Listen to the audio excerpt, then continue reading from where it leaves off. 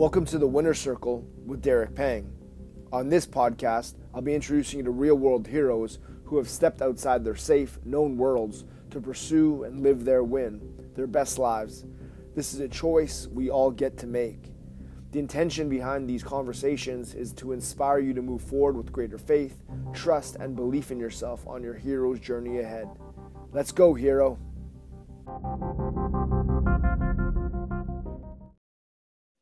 All right, welcome everyone to today's episode. I'm very excited to introduce today's guest. On today's episode, I interview the co-founder of the I Am Festival, a coach, entrepreneurial therapist, creator of the Life Inventory Assessment, and passionate advocate for living on purpose. He's committed to helping people activate the highest expression of their life and business. On today's episode, welcome to the Winner Circle, Maurice Thibodeau. How's it going? Welcome.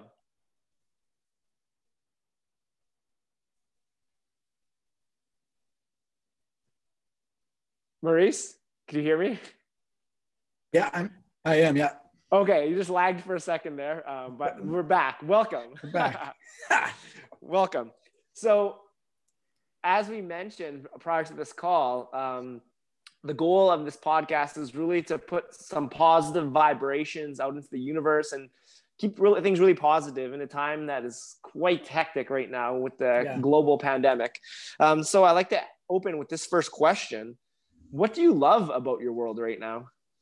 What do I love about my world? I love the experience that I'm having with my family. This was the first Christmas in a lot of years that we weren't with a greater amount of family. And then it also created an opportunity to really enjoy the moments with my kids and slow down. So I'm loving that. I'm loving being in a creative space. Like just before this call, I was in absolute flow in preparing for this really cool event that we're doing, which to have the opportunity to still work and serve what I believe to be my purpose, despite, the limitations through technology, and to be enjoying the miraculous abilities that we have, despite the constraints we're living in. I love that. Like, I am really, really appreciating on still having the ability to do that and to still connect with people and help with healing and help with purpose. That's still very much right in front of us. So those are a few of the things that I'm loving right now. And you know what? I'm going to give a cameo to my pets. I just, like, when we were doing our reflections, it was, maybe it's a small thing, but it's like I fell back in love with my pets and just appreciating the spirit and the energy and the connection that they bring in our lives. I'm really loving my pets right now. Amazing. Thank you for sharing that. So you work a lot with businesses, and all businesses, they have mission statements which define their purpose here with their company. But we as human beings also should be aware of our purpose. And it's a great question I like to ask all our guests to get things started is, Maurice Thibodeau, what is your mission here in this reality plane? In this reality plane, so I'll answer two. One that I wrote when I was in my early 20s was to maximize my contribution in life. And I still really that resonates with me. And as I've done more mission and purpose work, I've realized that although that resonates with me, because contribution really, for me, that is me activating my gifts and my values and contributing to a greater whole. So unpacking that really still fits.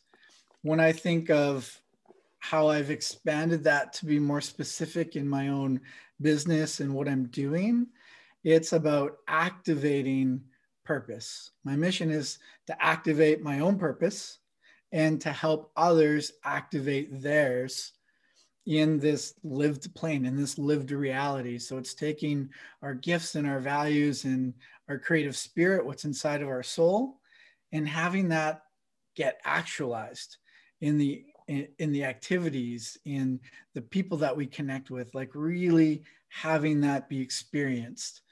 That is the ultimate. When I can I get lit up if I'm working with a person, and if I can remove a blocker or eliminating belief, and that all of a sudden just creates the energy for momentum for them to activate what maybe they were too scared to activate or they couldn't see.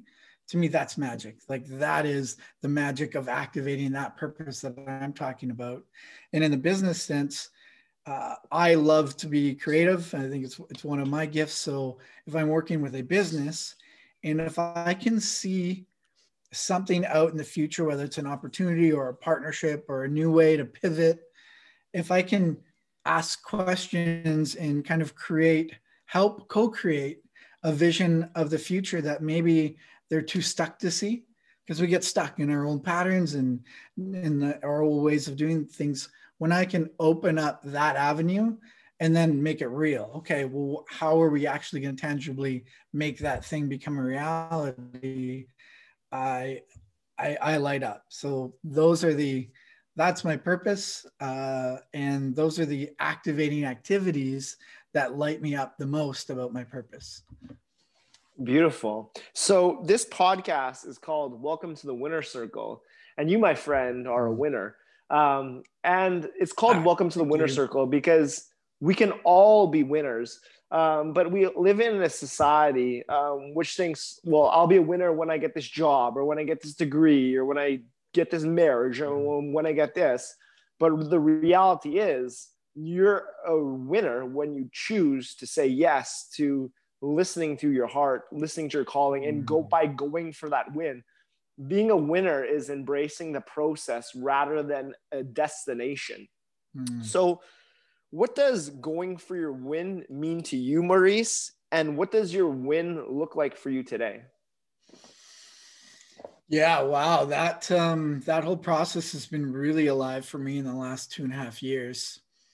For me, going for the win is continuing to wake up every day and seeing what my purpose is, like, and despite knowing the exact future, despite knowing that this is how it's going to work out, despite knowing how scary it is sometimes and actually feeling that, despite going through all the challenges, saying this is important enough that I'm going to continue to try. For me, that's very much winning. And I'll also say that I'm also in a space of very much realistic balance of knowing that everything has a cost. So to know that as I pursue that purpose, that there are many ways to get there, and I don't necessarily know the answer. And I've accepted within, I guess, some of the things that when I balance all the values and the things that are important in my life, I'm following a very specific purpose right now, but I also have very specific constraints on what I'm willing to give up and not give up. And so part of going after my win is also accepting that where I end up is, how do I say that? It's not going after one thing at all costs. For me, my win is going after my thing that I think is the most important thing to produce, to create, to contribute to the point that, to the very point that I can, without sacrificing the other really, really important things in my life. And I've opened up the space to allow that not to be failure. So what I'm saying is and this, I guess in a weird way, my win, probably one of my biggest wins over the last 2.5 years of going through this, is knowing that if I don't get here, that's not failure. That the questions that I've had about my own self-worth is, I'm still good enough, that I am still activating my purpose, even if my pursuit of that looks differently than my current dream of it. So that's kind of a lot to unpack, but and I'll let you kind of guide, what detail we go into. It's an interesting question for me right now, because I'm I'm really in the midst of activating some very big visions, some things that are going to take years to develop.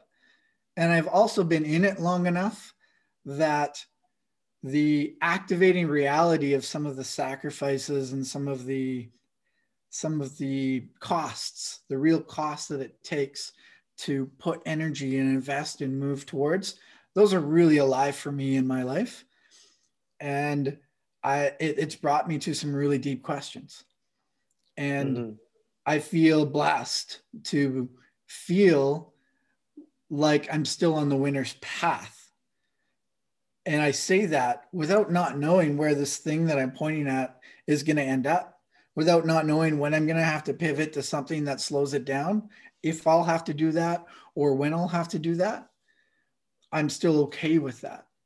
And I think that's one of the biggest gifts that I've granted myself from going through the depths of the personal growth. And it's one of the biggest gifts that I'm able to work with other entrepreneurs. When I talk about being an entrepreneurial therapist, it's because I've lived through it. And I feel blessed to have to have had the support and the training and background to be able to witness and be like, oh, these are the loops I'm going through. This is the self-discovery that I'm going through. And to have had the guides and the support in my life to kind of hold me while I needed to go through that. Mm-hmm. And so out of the other side of that, it's like, hey, I recognize that. And it's really important for us to keep going through it and find the deeper truths, because that's what winning is for me. Beautiful. Said a lot there. So yeah, please tell me where you want to go with it. Yeah, absolutely. And Joseph Campbell speaks about when we follow our bliss, when we step onto that winner's path, doors open that otherwise would not have been there. So by going after destination A, maybe you don't get there, but doors open to destination B, C, D, E.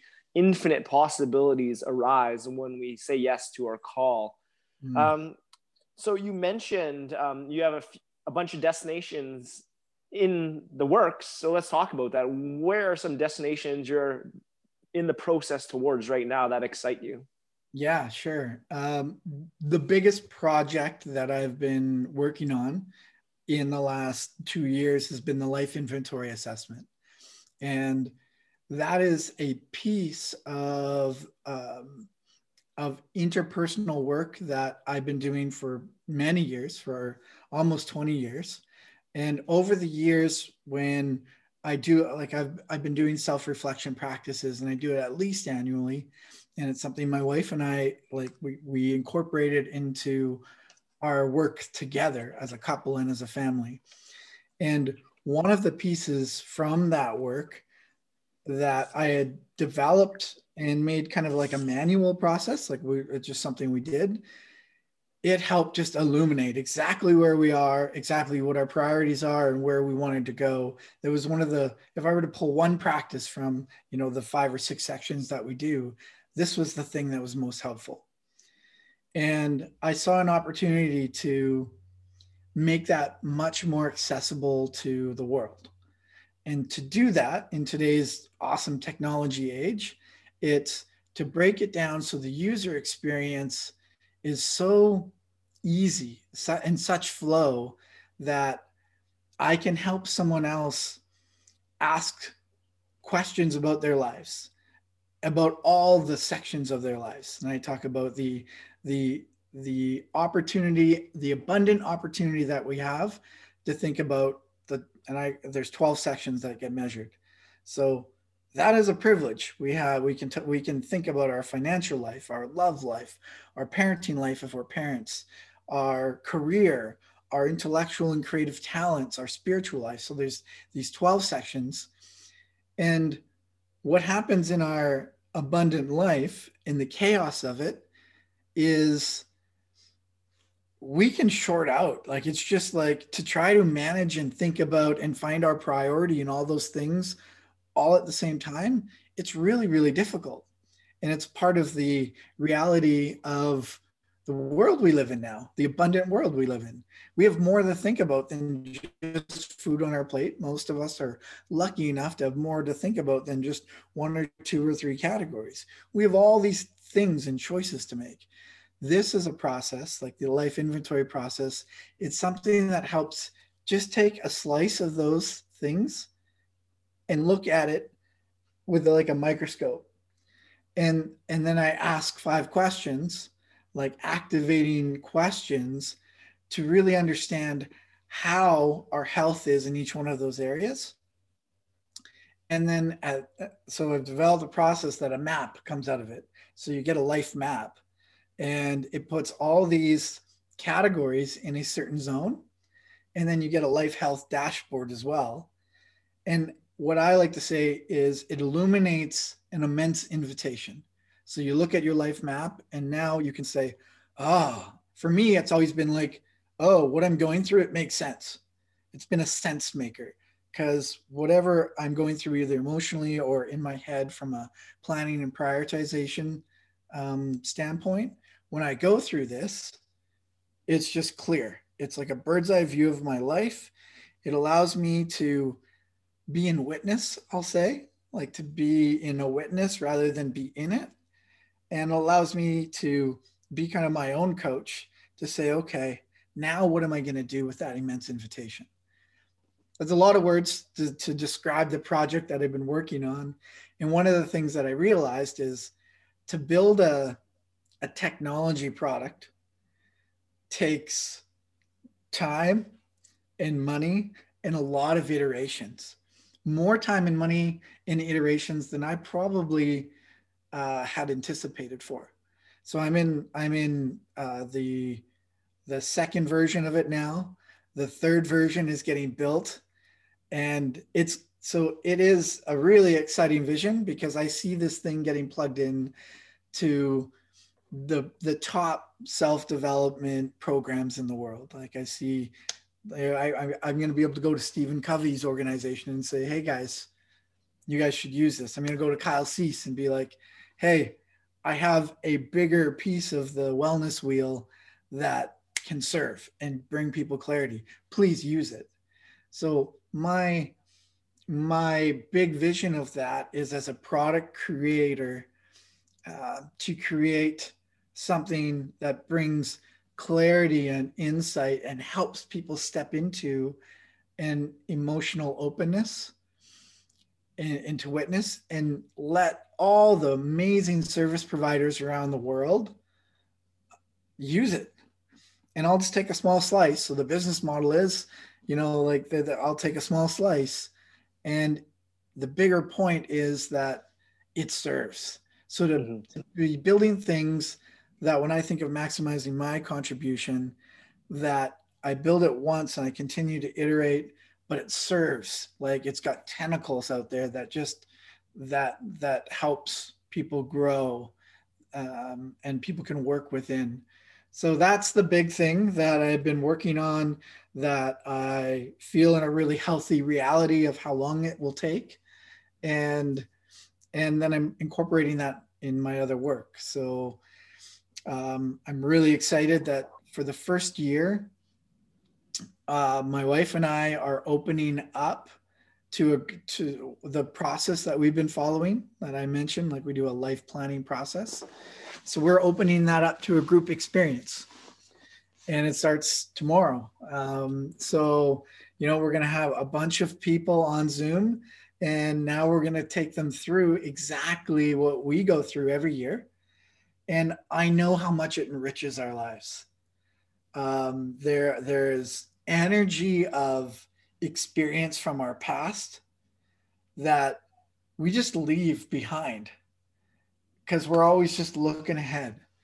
So we guide a process that's like, let's go back to those best moments, those memories, those experiences that we were in flow and at our best. I actually get goosebumps when I think about it, because my wife and I just did this in prep for it. And you can grab that energy that's available and use it for your next phase. And then the other cool part is, when you look back, you've gone through and you haven't been at your best. You've gone through traumatic moments. You've gone through things that might have felt the worst moments. And there's a tremendous amount of gift and learnings from those moments. And to open up the space of safety and open up the education of, you might not want to go there because it feels like, I won't swear, because it feels heavy. To open up the space of, this is why it feels heavy, and it's safe. And if you finish the process and capture the learnings, that's called wisdom. It's not called failure. It's not called, well, it may have looked like failure and it may have felt like even traumas. And I know you've been through some significant traumas yourself, Derek. So I think you can probably really appreciate that. In the direst of moments, when we can go back and complete our trauma cycles, it gives us the clarity of mind and heart to be able to capture the gifts that are left. And that's part of this process. And then to take all that, use the technology piece, the life inventory that I'm using as the bridge, and then plan the future to say what's most important and how are we actually going to activate the learnings from the past, and the energy of our gifts and our values into the future. So that's the second thing that I'm really, really excited about. I have one more, but I feel like I've been talking for a while, so I'm just going to let you direct here. I'll take a pause. Sure. Yeah. No, I'm sure we'll get back to that down the road. But right now, we're going to use a little magic, and we're going to rewind, and we're going to trace back to your origin story. Where did all this knowing and this wisdom come from? Let's trace it back to the beginning, however far back you'd like to go. My origin story. That brought you to these knowings of the system you've created and all the other wonderful projects you've had along the way, including the I Am Festival, your marriage, your children, your businesses, your consultants, your coaching, all this. Where did this come? Where did this come from? Where did these realizations and these teachings originate? I've had an opportunity to really think about that, actually, probably more deeply than I have in my entire life, just in these last 3 months.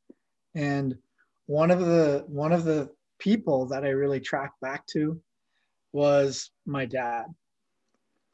I grew up, my dad, I don't think he made it past grade 5. Grew up without a father. With I think his mother was gone by the time he was 10. Well, it wasn't in the picture. He grew up in a tough place, and I don't even know, half about his past. But when I think about my childhood, I watched him push through and just see the possibility. It was never he couldn't do it. He took what he had and he built businesses and worked his ass off. I don't know if I'm allowed to say that. You can edit it out.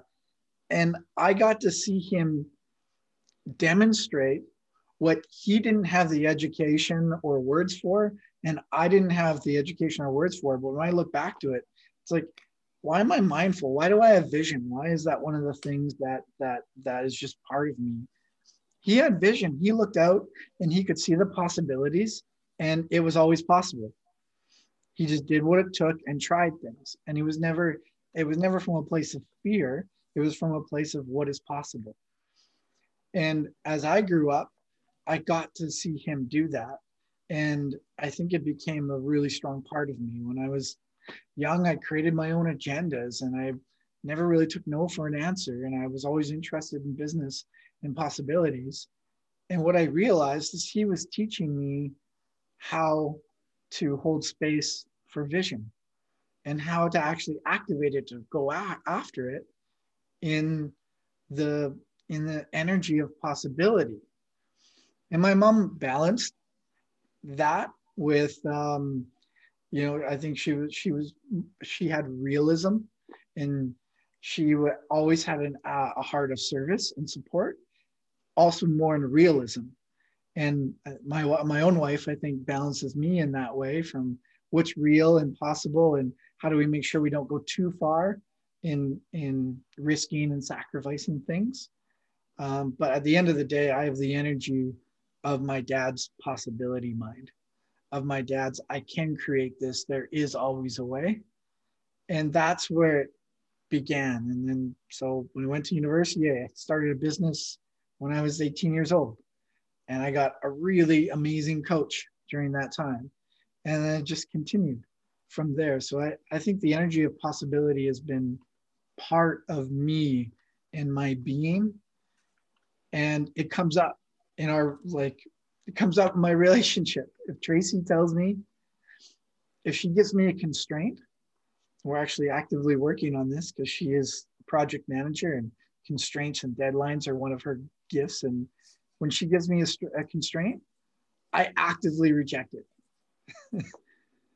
I actively are like, no, like you can't tell me that's not possible. So I would say I know that that's part of my being and part of my gifts, and I balance that with a realism of what's next and what's possible, because activating vision is also really important, because otherwise it's energy that's unused. Mm-hmm. So you mentioned your dad having a really profound impact on you. So let's talk about you as a father. What are the core values you're trying to instill with that, or you would like to demonstrate and instill in your children? Yeah, sure. My three beautiful girls. One of the first thing that came to me was the question, will this serve you? So, there's things that your parents say, and you always remember a recent one that it's, if there's a decision in front of you, or a friendship, or whatever they're going to go through, I'm really instilling the question of, ask, will this serve you? And if you can tell me how that's going to serve you, no matter what it is, if we can have a conversation about how this is going to serve you, I'm open to it. I think the energy of possibility and what I just talked about, that is part of our being. It's what we're creating on our property, and it's what we support in them as creative individuals. I think of my middle daughter, Fia, this year, where she picked up what is for us as parents a terrifying and beautiful hobby, aerial silks. And we know nothing about that. That is her expression of something that she wants to do, and we support it. Support it to the point that we have 18-foot ceiling with aerial silks in the middle of our house that she has been supported. She has learned. She's doing crazy things on it, crazy, terrifying things.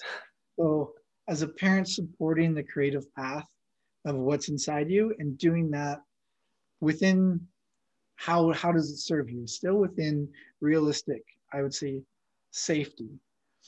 I think that also brings for me the having the courage to push through what's possible. Using gifts, it's about, when I think of maximizing contribution, I take that as a parent. It's like, you have gifts. What are they, and how are you using them? I'll leave it at that. Using our gifts. Those would be like some of the big ones of raising our daughters today.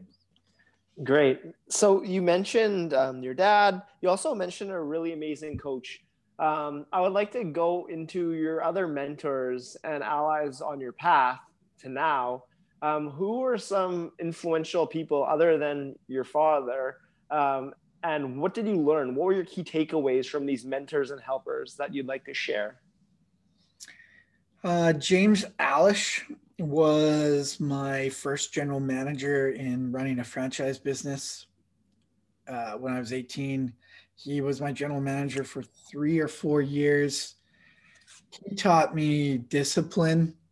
He taught me, he taught me, he held accountability, like accountability to be your best self. He held us to a standard and held himself to a standard that was just phenomenal to see his leadership style.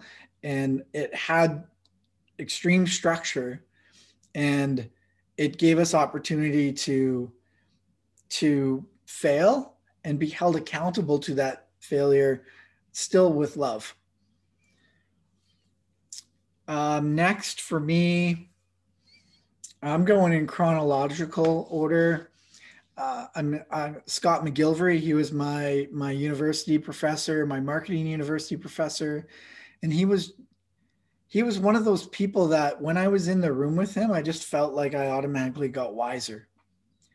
The way he worked with ideas and brought them forward and cared about the transfer of knowledge from one to another. So he was a major influence and ended up influencing two of my career choices. Moving like really quickly ahead, John Toslin. He's my master hypnotherapy teacher. He was one of the first people that I really went like deep into the emotional world of who we are as human beings. I ended up taking and becoming a master hypnotherapist, and not only for John, he opened up this amazing body of knowledge about who we are and how we be. But one of the biggest things that I've really loved and been taught by John is how he shows up as an individual. And really specifically, John shows up with such a humble, I would say, accepting, like self-accepting, this is who I am. Like when he shows up, whether he knows something or not, it's just like, oh, I don't know. And he owns all of what he doesn't know. And he owns all of what he does know with such a humility that's like, wow, like that's wholeness. That's wholeness in action. And the level of spirit and love that he brings into his work and his clients and how he teaches, it's that level of radical self-acceptance that I probably to the highest level that I've seen in another human being. It just exudes it. And then next, I'm gonna give one more shout out to Dr. Douglas Tatarn. So about the same time frame as I met John, Dr. Doug is like a surgeon with what he has discovered and learned about our emotional system, and the integrity in which he brings that into the world, and the caution, I'll say, that he uses is been such a learning process for me. And it took a long time for us to develop the relationship that we have. I would say Doug is much more cautious with how he shares. He really has a knowing before he has a doing. And John is faster. So I love actually comparing these two mentors in my life because they've had such a huge influence. And Doug, I appreciate the deepness in how his knowing exudes into the world. And also, he has an amazing heart. He loves people. He has a servant heart. So those have been some of and my wife, the partnership that we have I have such gratitude for it. I'll share this. My brother-in-law, I talked to him yesterday about my wife and I, and he described our relationship. I was talking about it in gratitude, and he's like, your relationship is kind of like the bumblebee. The bumblebee shouldn't be able to fly. Like it actually, like the way it is built, it doesn't make sense that it can fly. And he's like, but it flies and it does its job and pays a significant service to our ecology. He's like, you and Tracy have figured out a way to fly. And I have a lot of gratitude in how different we are as individuals and how we've supported each other and stood in it in love to continue our journey. So she challenges me.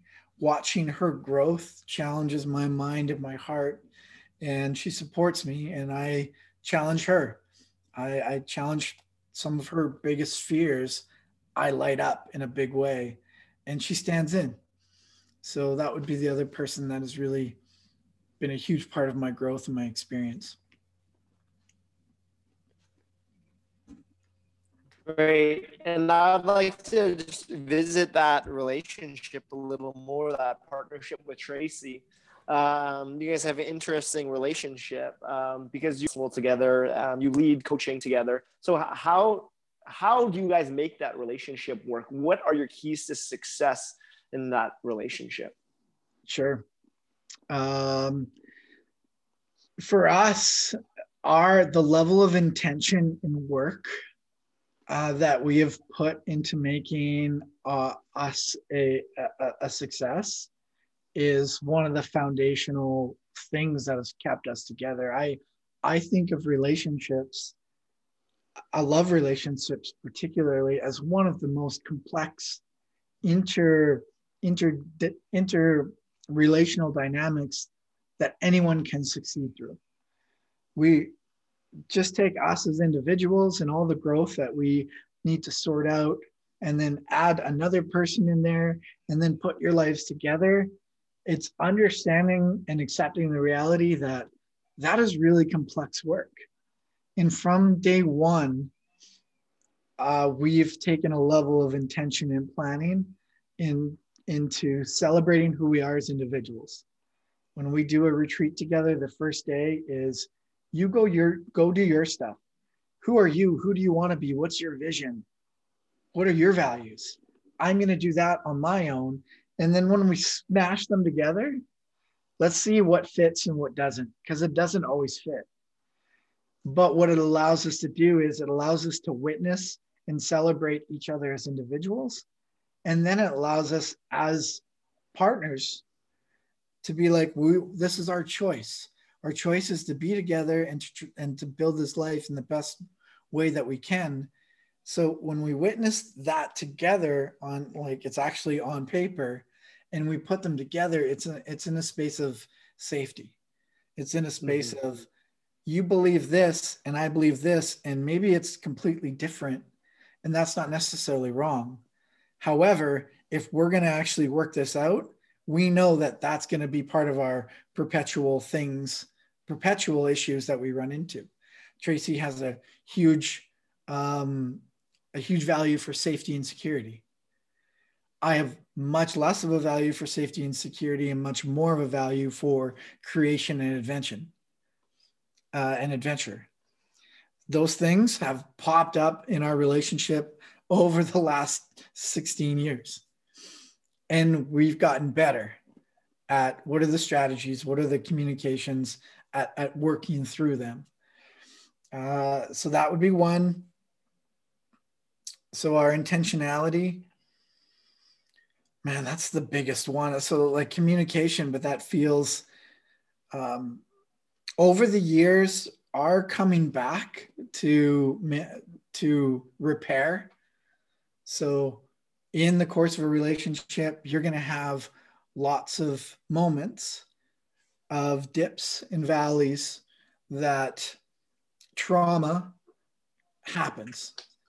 If you're in a relationship, just expect trauma to happen. It's part of the expectation that sometimes this person isn't going to show up as their best, or this person isn't going to show up in a way that serves you or supports you or allows you to be in unison. And for me, that's an expectation of a relationship. That's not oh crap, we're here, we're not meant to be together. That's an expectation of a relationship. And over the years, I would say we've gotten better at coming back to repair those things, coming back to understand where they came from and dig through what happened so that we can move out of it. So that doesn't mean it still doesn't happen. It totally happens. Happened 3 days ago, right before we went on our planning retreat.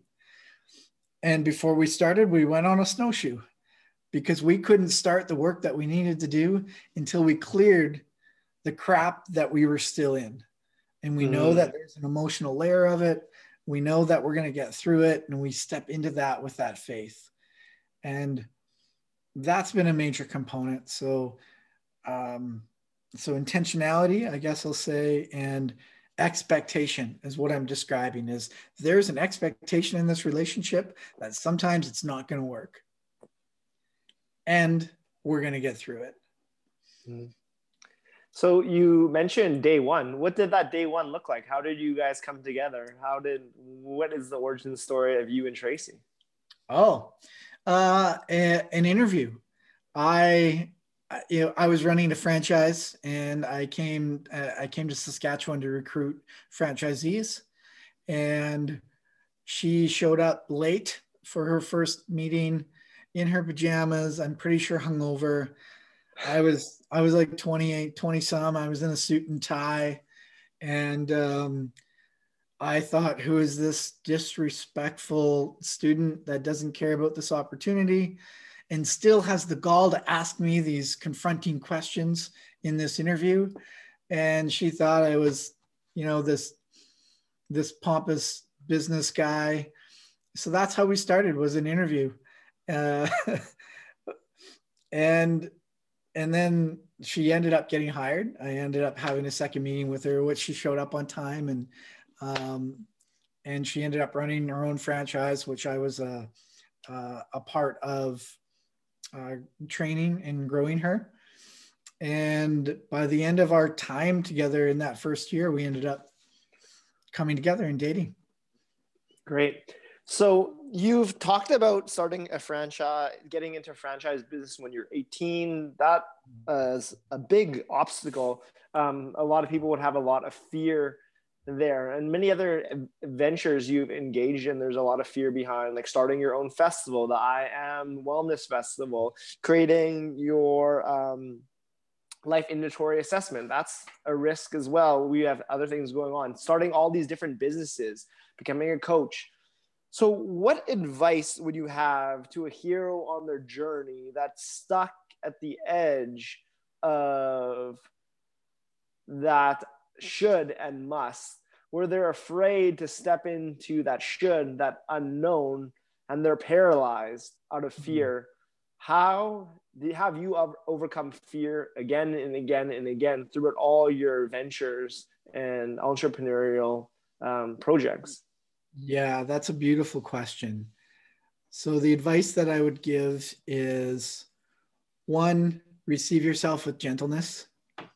When you're in that fear paralysis spot, it's it's like the perfect arena for all the self-doubt, all the limiting feeling beliefs, all the ideas of failure is looming. And that is a time to be really gentle on yourself. Easier said than done, but notice that that's happening and know that that is a natural part of the process. So that's one.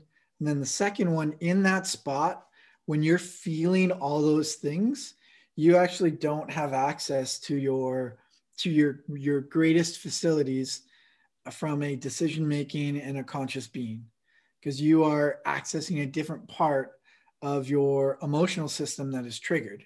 So you will not be your best in that.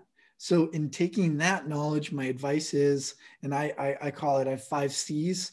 This is the C of community. Lean into a support network that will hold that space for you. So lean into community.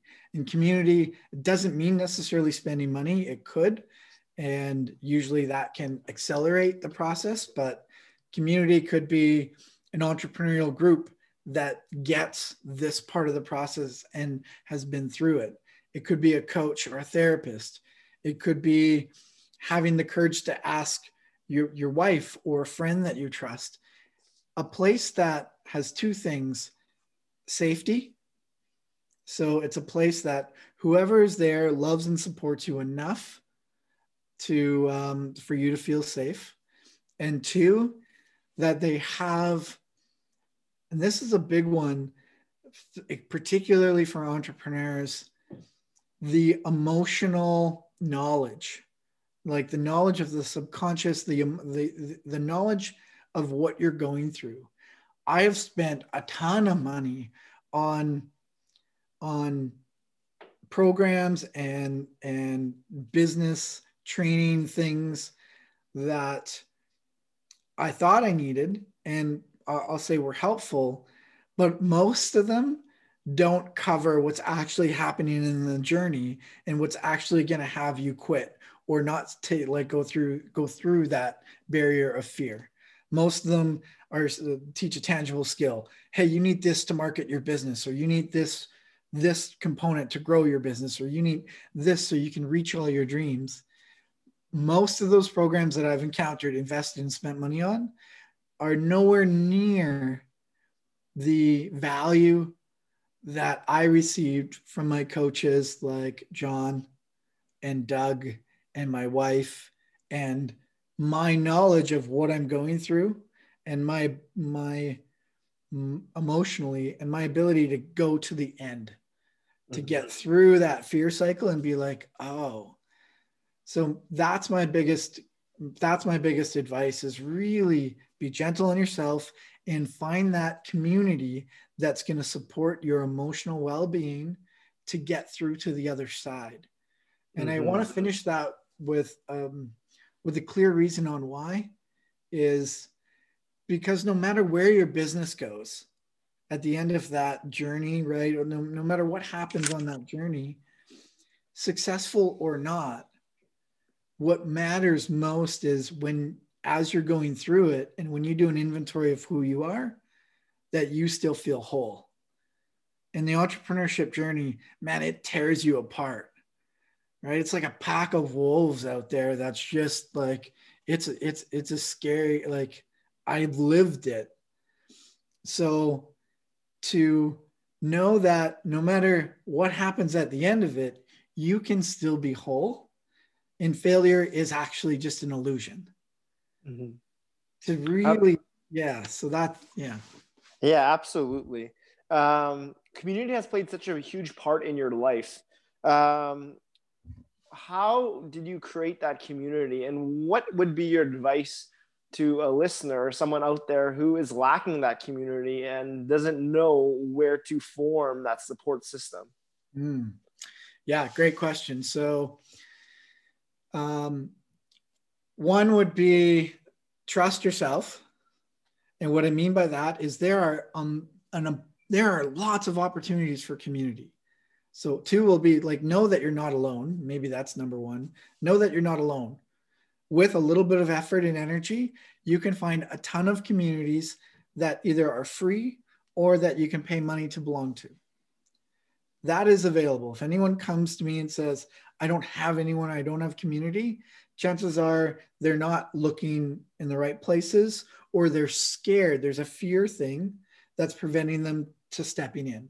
And that's not wrong. It's just calling that out. You're not alone. Two, when you're going around those communities, and pay attention to the words and the language and the people and how people are showing up, and you will feel whether or not it's the right community for you. You'll feel it. You don't have to know. Like, sometimes I think there's a fear block in, oh, if I step into this and if I'm wrong, then I've done something wrong, or I've invested in something that didn't serve me.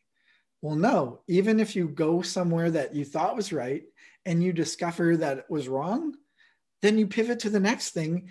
And that was only an illusion of failure, because you have learned what's right for you and what's wrong with you. You're learning. That's the path of finding your people.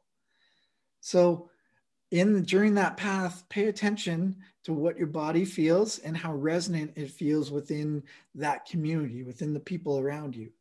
That includes your new friends and your old friends. Sometimes when we're needing and seeking community and our current environment isn't providing it, I think that often represents growth. that often represents where I was isn't giving me what I need to be where I'm going. And that detachment can feel scary. That detachment can feel like, oh, but I still really love those people. And that's okay. It doesn't mean that you don't love those people any less, but it also means that to serve your highest self, it like give yourself permission to find that new community and that new energy. So those are some of the big things for me personally. I have been very open. I have a very open attitude to possibilities. That came from my dad. So when people show up and if they want to co-create, I've been very much a yes. It's yes and trusting my intuition though. So when people show up, I really I get a feel for who they are and what I feel their spirit is. And I trust that. And sometimes it works out and sometimes it doesn't. And it's not because I had necessarily the wrong read, but when we're going into communities and deciding what we need at various times, just like in a relationship, there are a lot of things at play. There's not just interpersonal dynamics, there's values, there's way people work, there's what people's intentions are. And it's okay for your communities to switch over time. Mm-hmm. So I've grown relationships that have started, that have served, and that have left. And sometimes I mourn those. It's like, oh, I really love that person. And we weren't in congruence with what we both needed. So it's okay to let it go and then move into others. Yeah, I think that's huge. And that's something I would like you to continue to speak about is transitioning from communities that no longer serve you or friendships that no longer serve you. By nature, I feel human beings are one of comfort. They like to find their comfort zone and then they often are stuck there. So people are still friends with their friends from high school or university or whatever time. And while that relationship served them at that time, it is no longer serving their evolved self, and they still stay there. How do you, and it's not because, and by leaving that community or that friendship doesn't mean you don't love and appreciate those person, but in order to become your best self and to be a best service to this world, it's important that we always reassess. I feel that we always need to reassess our communities, our friendships, and transition to ones that better suit us. So I hope that made sense. But how do we transition from communities and friendships successfully? Yeah, that's a great question. And in our review, this is actually one of the questions that we have is, who do I want to spend more time with? Who do I want to spend less time with? It's actually one of the things. So first is to have it in awareness, but your specific question is the how to. And I think people can get stuck on that. Okay, I'll start with principles. Like when you're doing it and leading with the intention of love for yourself, and also love for the other person. So know that in the transition, it doesn't mean that you don't love that other person. How do you actually do that? Well, I mean, at the end of the day, it's who we choose to spend our time and activities with. So depending on, I guess, how dramatic the switch is, you may just simply be able to look at your calendar and say, I'm going to spend less time with this person. And then it will be like decide, like in honor of the relationship that you're spending less time in, you might decide whether or not, is there a need to make that explicit? There might not be a need for you to go and have a crucial conversation with the person.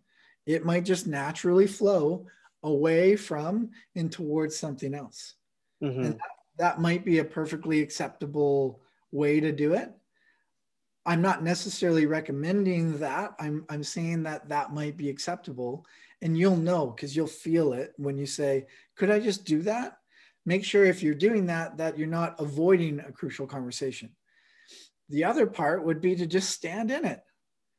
So so I guess if there's a friend that you are moving away from,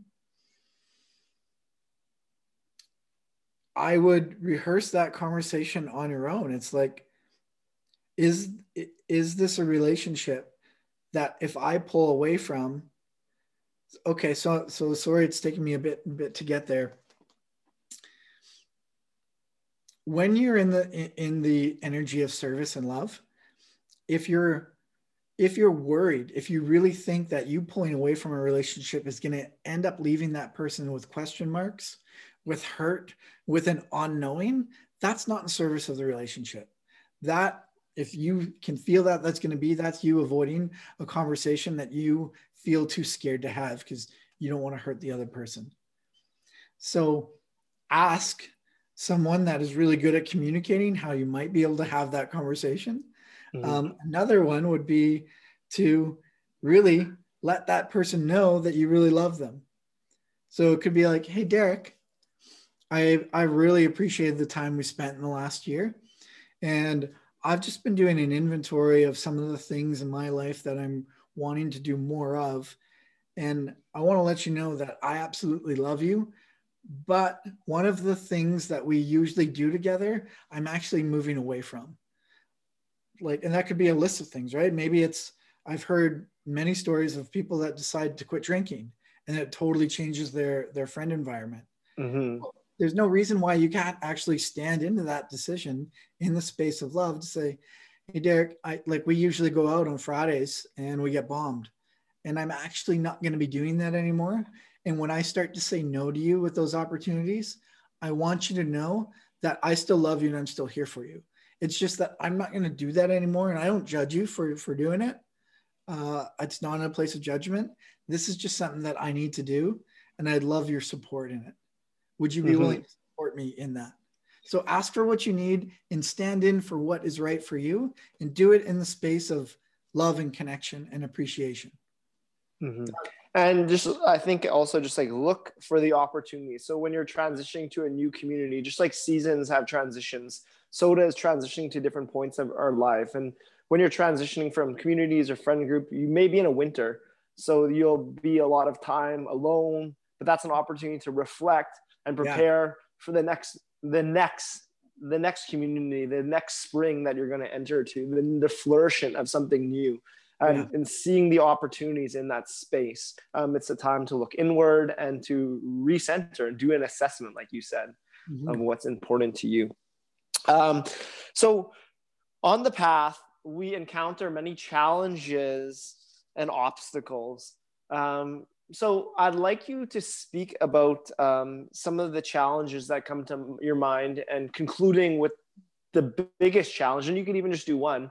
What was the biggest challenge you've overcome, you've met on your path, and how did you overcome that? I would say it's actually been quite recent. And I'll describe it in this way, because if I put I could put probably about 4 or 5 significant moments into the same challenge. And that has been in the challenge of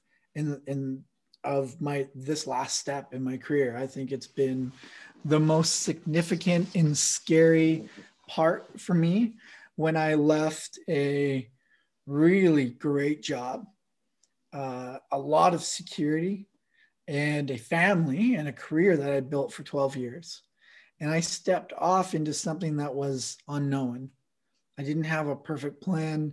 If anything, I had too many things that I was still trying to do. And during that journey, I've had more tears than I have had in my entire adult life. I've had more moments of what felt like temporary states of absolute failure, moments of truth where I've just really had to dig down and stand in it. And when I combine all those things together and where I peeled myself off the ground and I asked for what I needed, or I stepped into communities that could serve me. So I did the work with therapists like John. I got the knowledge by actually training my emotional being for the journey that I was on, not even knowing that that was the training that I needed, but it ended up serving me in that significant way. And the biggest learnings, like the learnings that I captured from that and the wholeness that I feel, and it becomes particularly salient as reality to me when I look at my relationship and Tracy and I's goals together. One of the reasons this has been the biggest uh, challenge for me is the stakes are so much higher than when I was 20. I've got 3 kids. I've got a beautiful house. I've created a lifestyle that I really love and I want to keep. And when I talk about certain things that I don't want to sacrifice, those are some of those certain things. Me on this journey is also creating a ton of tension in our relationship because I have a partner who has a key need for safety and security. And I'm gone out on an entrepreneurial journey that threatens all of that. So the depth that it's taken us in our relationship has also been really, really alive and heightened in terms of tension and opportunities to find truth. And I know that the growth that I've had is it's salient for me when Tracy, right, when my wife can come and say, man, I can't do this anymore. And I can sit in the emotion of that and own it and not feel like a failure, not feeling like I've failed her, but actually witness that, okay, you know what, you have been patient. And also make a plan within constraints that is acceptable with like both of ours and not feel like I'm not good enough, not feel like I've failed the big dream. Actually, I feel really whole. And for me to be able to stand in that with the strength that I can today, I feel really blessed. I feel that is part of the gift that I am able to share on how I was able to do that with others. It's part of the gift that I can share for other entrepreneurial couples in an entrepreneurial relationship to help them get through that stuff because it literally feels like a pack of wolves sometimes. Mm-hmm. So that's what I would say has been some of my most significant challenges.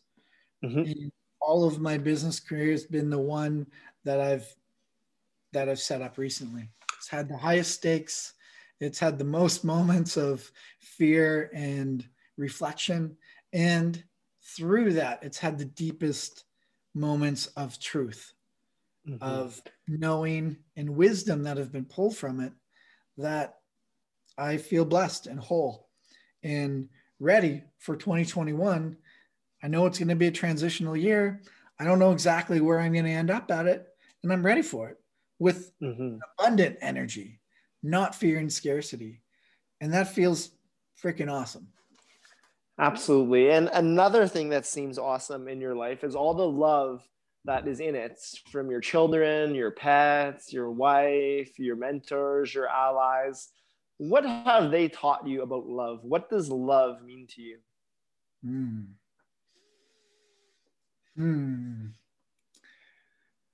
Love, at the core of love, it's acceptance.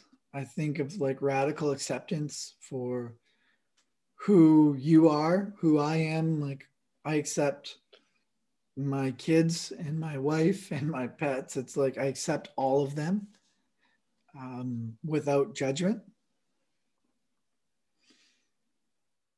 That's a key component for love for me. When I think of love, it's it's supporting it's supporting purpose. So I got two trains of thought. Sorry, so I'll finish that one first. So love as a source. Now I'll go to this other one because it's most alive. I think love is our highest source of vibration. I think it is like the ultimate. It's got the most power. It's got the most resiliency. It's got the most truth and wisdom. And I've had the benefit of going through some really tough stuff to get to the bottom, and I still find love at the bottom of it. It's love. And what I hope for others in their personal journeys and in their environments is that to be able to surround yourself with environments that are supporting and loving, so that we can find the depths of that truth to feel true. Because I feel that is true, and it's from the work that I've done. It's from the people that have supported me when I didn't feel it was true. And I know that I'm blessed to have an atmosphere like that. And I know that's not everyone's experience. I know how real fear feels because it's real. I know how hard, like, you can't see when you're in a feared state, when you're in scarcity. So if in your environment love isn't omnipresent, if it's not like right there, I really believe that it's always there. It is all it does, because at the depth of where you are, it's in you. It really is. When you can't see it, what I hope for people is that they hear something like this and they look a little harder, or they look into a different community, or they read a book that lifts them up. It is there. And if you're in a spot that fear and scarcity or whatever's happening within your environment isn't allowing you to see it, to keep looking, to ask for what you need, even if it's scary. And if all you did was say, I'm going to look for love today, and went into into the grocery store, into an environment, and just looked for that thing, you'll find it. You'll find it in people's eyes, like your eyes. I'm looking into you. I know you as an individual. I feel love. I see love. And it is that available. And when we can't find it in ourselves, to give yourselves the permission to go out and find it, in the universe, because it's there, it's palatable. And I don't know how exactly I got on this train, but it's certainly something that I've experienced in the last 2.5 years. And I've had moments where I think about Tracy and I's relationship, and I've had moments where she didn't feel like she could love me like I deserved. And I was lucky that I was standing in my own love to be able to accept that, and also actually point a mirror back to her and say, you support me. At your core, I know you love and support me. Check in and see if that's true. And she would actually go past the fear and scarcity, like drop down and be like, yeah, that feels true. I'm like, I know it's true. And there were times where I didn't have that exactly in me. I didn't feel like I was enough. And I was lucky to not have to go too far to be able to have someone else put the reflection to me and say, actually, it is there. And so if you're not feeling that, do the work. Do the work, look around, because it's there. It's there. Very powerful words. So as we wrap up this interview, there's 3 final questions I ask all guests, and we'll get into those now. Throughout all the highs and lows of your journey of life, that is life, what has been the greatest life lesson that you've learned that you'd like to share with our audience?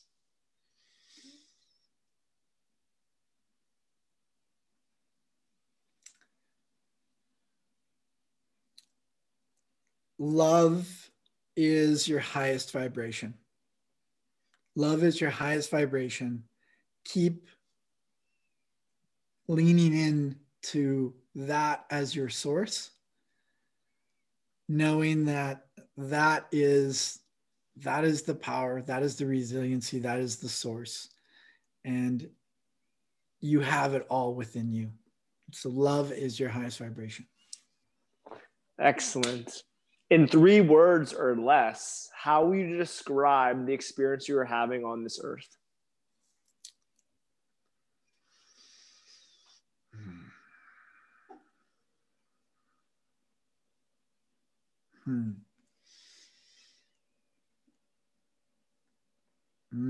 That's hard.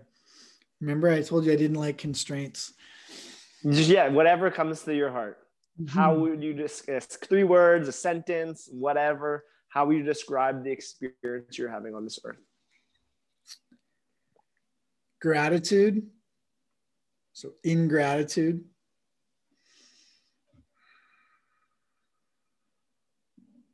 Creation. And purpose. Those would be my 3 words. Thank you. And we're all magicians, and I'm going to use some of my magical powers to transport us in the future. I'm going to transport us into the future where we're alongside an 85-year-old Maurice Thibodeau. Who is this 85-year-old Maurice? What is the life that you've lived? What does your life look like at 85? And what is the legacy that you've left behind? Nice. Well, Sonny, it has been an adventure. I can tell you that I have no regrets. I have lived this life. I have loved to the depth of my soul. I feel that I've contributed to the creation of a better world. And I can point to the people and to the impacts that that have been experienced, that have been felt, that have been growing. I can point to those things and I can smile. I can also point to the parts of my life that I felt the worst and recognize the gifts in those. And that also makes me smile. I can say that I did everything within my power to follow what I felt was right, that was within my purpose path. And for that, I feel really complete. I know to the depth of my heart, the most important thing in the life that I've lived is the people and the experiences that I've been able to be in with people. Mm-hmm. So while we're still in the future, if you feel comfortable, keep your eyes closed and just take a few breaths with that 85-year-old Maurice. Take a few breaths with that 85-year-old Maurice and feel that love he has in his heart, the no regrets, the smile in his face, the pride he feels for the impact he's had on so many people, such positive impact.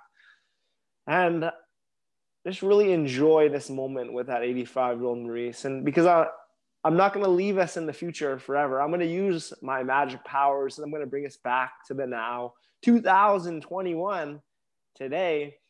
And that 85-year-old Maurice is going to send you a message to the current Maurice. What does he say?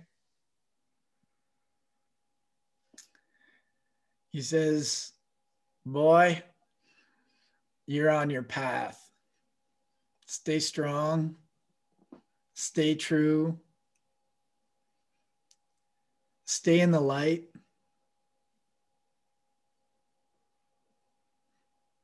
And you got this.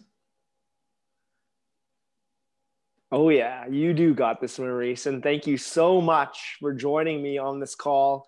I know I'm leaving this feeling very uplifted, inspired, and full of love. And I'm sure all the listeners will take something great from this as well.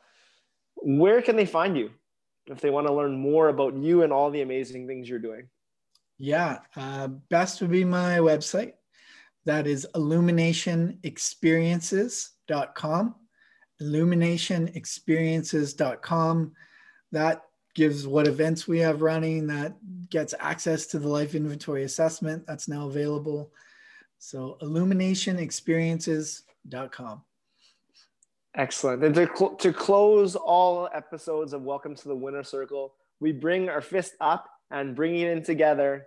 Nice. The invite is for everyone to join the Winner Circle. That is a choice, and a choice we all have to make. So thank you again, and God bless and love to all listening. Signing out. Thank you, Derek. Thank you, Maurice.